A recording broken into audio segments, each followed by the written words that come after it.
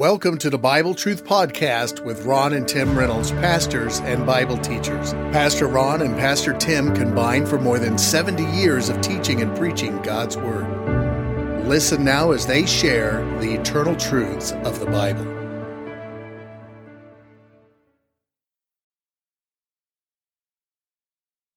Well, in our last session, we were examining the short sayings that are given to us in chapter 16 of the book of Proverbs. And we left off with verse 24, and now let's look at verse 25. The Bible says, "There is a way that seemeth right unto a man, but the end thereof are the ways of death." Now notice there is a way that seemeth right unto a man. Now, one of those men can be found in the book of Genesis. His name is Cain. Cain is the first person that was ever born. In Genesis chapter 4, verse 1, the Bible says, "And Adam knew Eve his wife," meaning he had marital relations with her, "and she conceived and bare Cain." Now, that implies that life begins at conception. "And said, I've gotten a man from the Lord." Now, why would she say that I've gotten a man from the Lord? This is just a sidebar, okay? I believe she thought she had had the fulfillment of Genesis 3 and verse 15, which says, God says, "And I will put enmity between thee," or I'll put conflict or war between thee and the woman. Now he's speaking to the devil here, the Lord is. "And between thy seed," Satan, "and her seed," the woman's seed. "It shall bruise thy head, and thou shalt bruise his heel."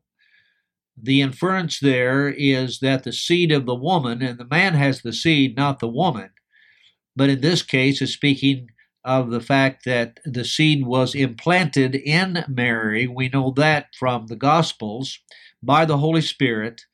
And therefore, in that sense of the word, it's called, Christ is called the seed of the woman. Bottom line is that God is pronouncing a conflict or a war that will go on between the seed of Satan and the seed of the woman, the seed of Satan and the seed which is Christ, throughout all of human history.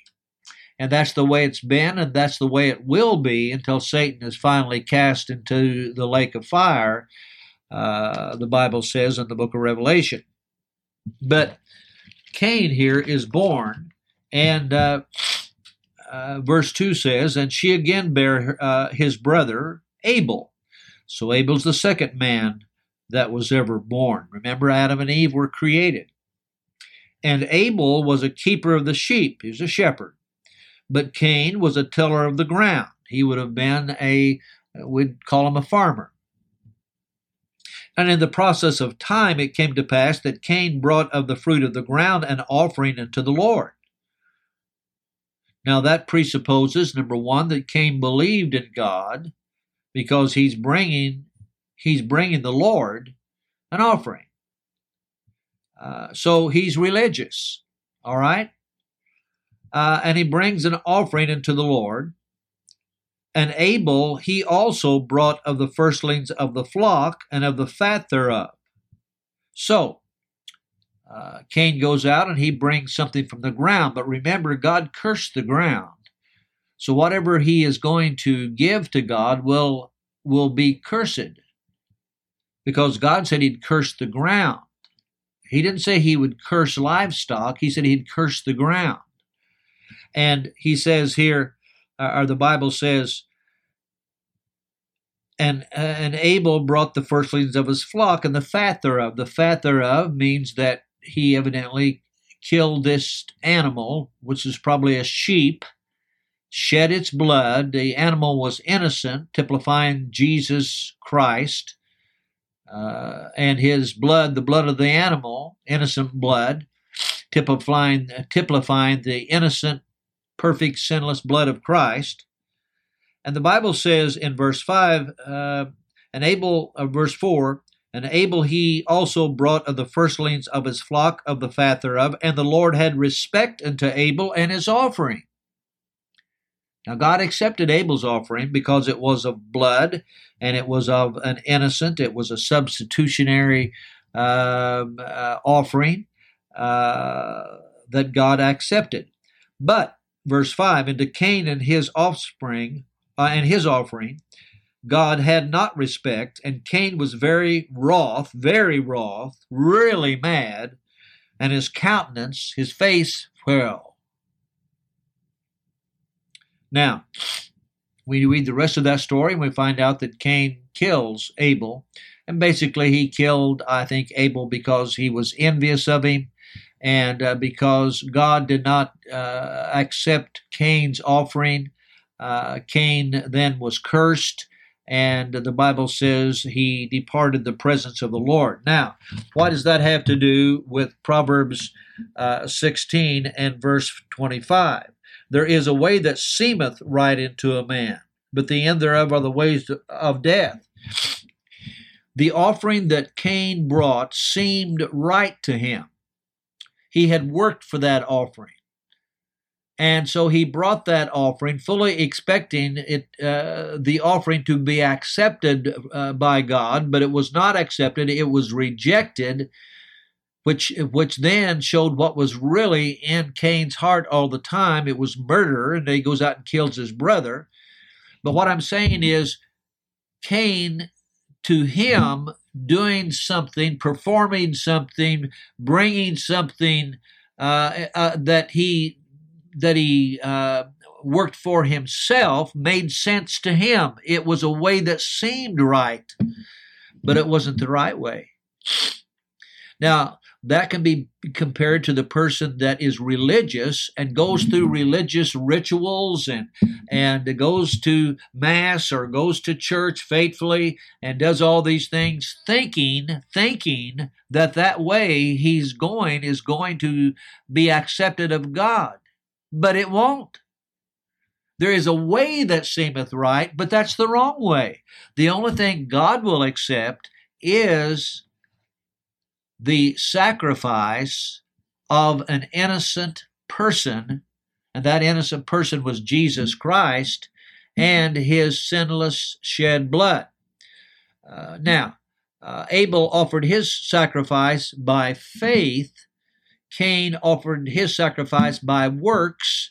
Therefore, God did not recognize Cain's way for salvation. And I hate to say it, but the majority of people in the world think they can somehow gain God's approval and God's acceptance by doing good works or by being religious.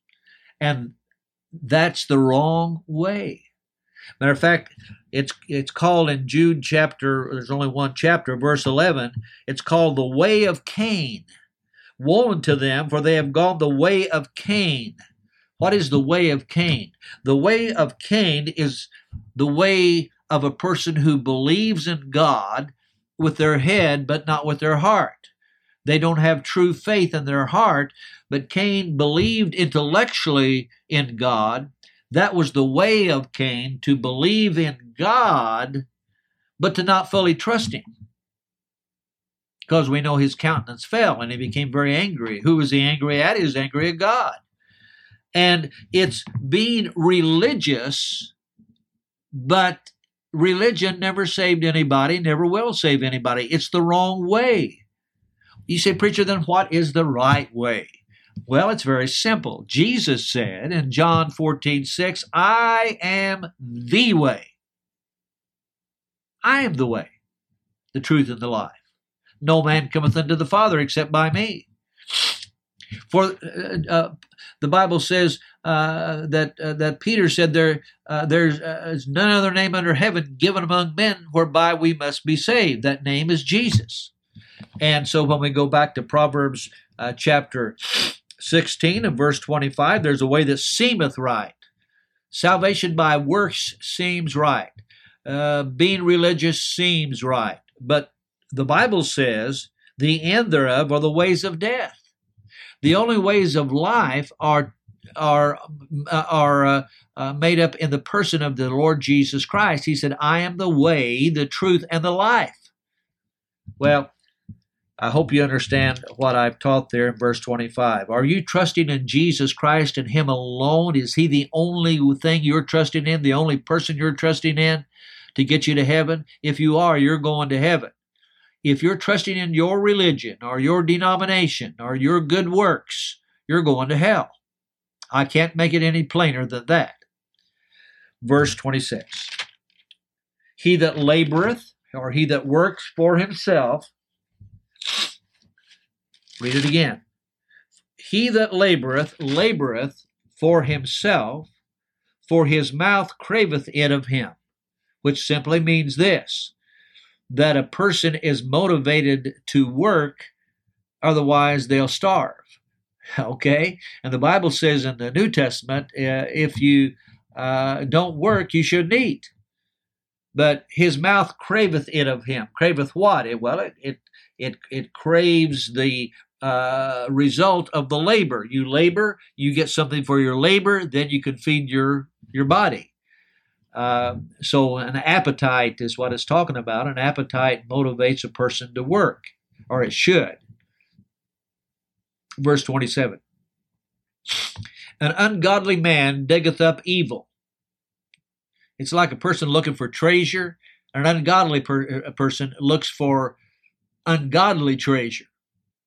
An ungodly man diggeth up evil, and in his lips there is a burning fire. Now, this is not talking about smoking cigarettes, by the way. Though smoking cigarettes is not a good idea, especially since it's already been proven that it causes cancer. As someone said, smoking cigarettes will not send you to hell, but it will make you smell like you have already been there. Well, regardless, that's not the point here that he's wanting to give us. He's wanting to say this, that what you say from your lips can be like a fire that just causes pain to people. The slander of your lips, or the gossip some good juicy gossip that you can't wait to tell. The speech from your mouth will either be hurtful or helpful to other people. And so you don't want to speak things that would burn somebody else, that would hurt somebody else. Verse 28. A froward man, which is a deceitful person, soweth strife, likes to cause trouble. You know somebody like that? They just can't wait to cause trouble. And but the Bible says a froward man soweth, could be a woman as well, soweth strife, and a whisperer separateth chief friends. Somebody that says, "Hey, don't tell anybody I told you this. Now, don't tell us all now. Don't you tell anybody. But I know what so and so did, and blah blah blah blah blah blah blah blah blah." They whisper it. And so it says, a whisper separateth chief friends. So two people that are real good friends, here comes a third party along and starts whispering something to one friend and something to the other friend that's different. And do you know what he said about you? And do you know what he said about you? And they can separate those good friends. We got to watch what we say. Verse 29, a violent man enticeth his neighbor. He picks a fight. A violent man does. By his words, he's wanting to pick a fight with you, and leadeth him into the way that is not good, which means that he'll get you so mad you'll want to fight him. Okay, you're being enticed by the words of that individual. Now, you couple that with verse 32, and I'm going to jump over there right now. It says, he that is slow to anger is better than the mighty, and he that ruleth his spirit than he that taketh the city. So if a violent man or a violent woman tries to lead you into a conflict, into an argument, you be slow to anger, verse 32, and you rule your own spirit. Just make up your mind, I'm not going to let them stir me up. I'll walk away first. I'm not going to let them make me mad. And the longer you stay there, the more you'll get angry and you'll wind up wanting to fight back. But take charge of your spirit. Don't let your spirit rule you, but you rule your spirit. And it says in verse 32, he that is slow to anger is better than the mighty, better than a mighty man of war. And he that ruleth his spirit. Take charge of your spirit. What's it mean to rule your spirit? It means submit your spirit to the Holy Spirit.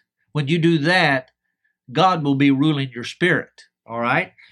Then he that taketh a city, or he that overthrows a city, in those days they would come in and like when Israel was overthrown by the Assyrian army, and later on Judah was overthrown by the Babylonian army.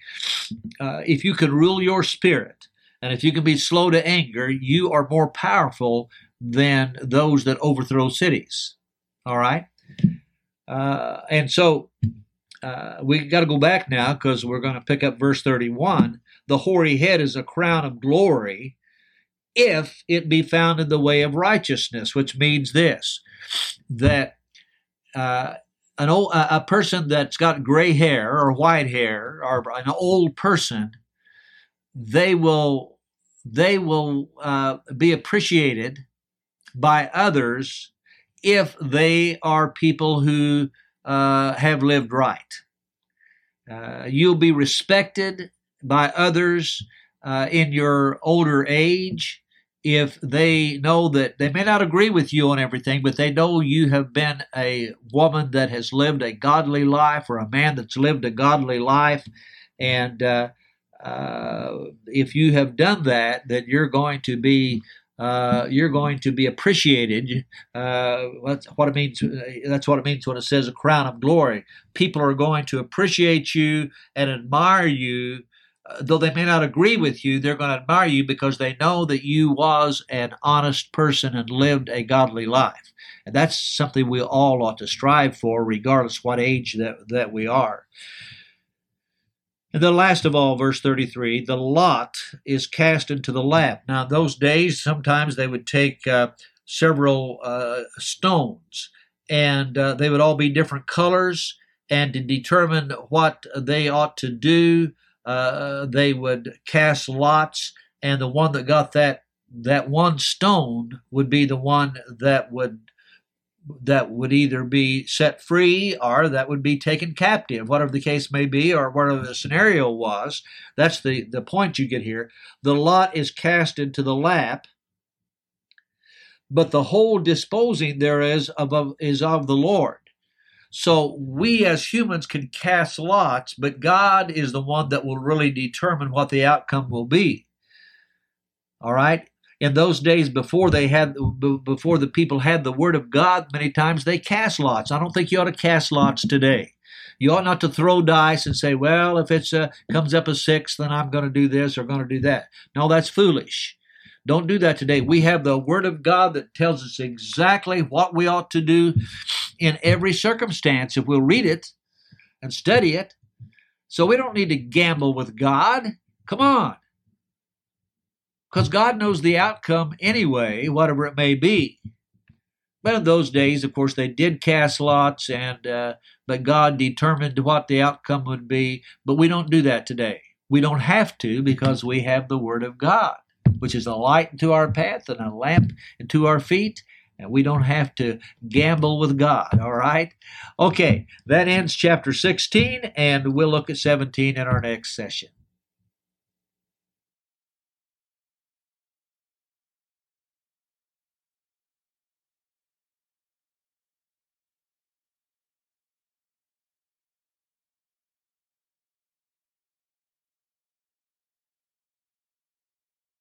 You've been listening to the Bible Truth Podcast with your host pastors, Tim and Ron Reynolds. They can be contacted on the Mount Vernon Baptist Temple Facebook page, or you may send Pastor Tim an email to timrey1@hotmail.com. Or if you prefer, mail correspondence to Bible Truth Podcast, 817 Woodland Drive, Mount Vernon, Illinois, 62864. Again, that's Bible Truth Podcast, 817 Woodland Drive, Mount Vernon, Illinois 62864. Thank you for listening.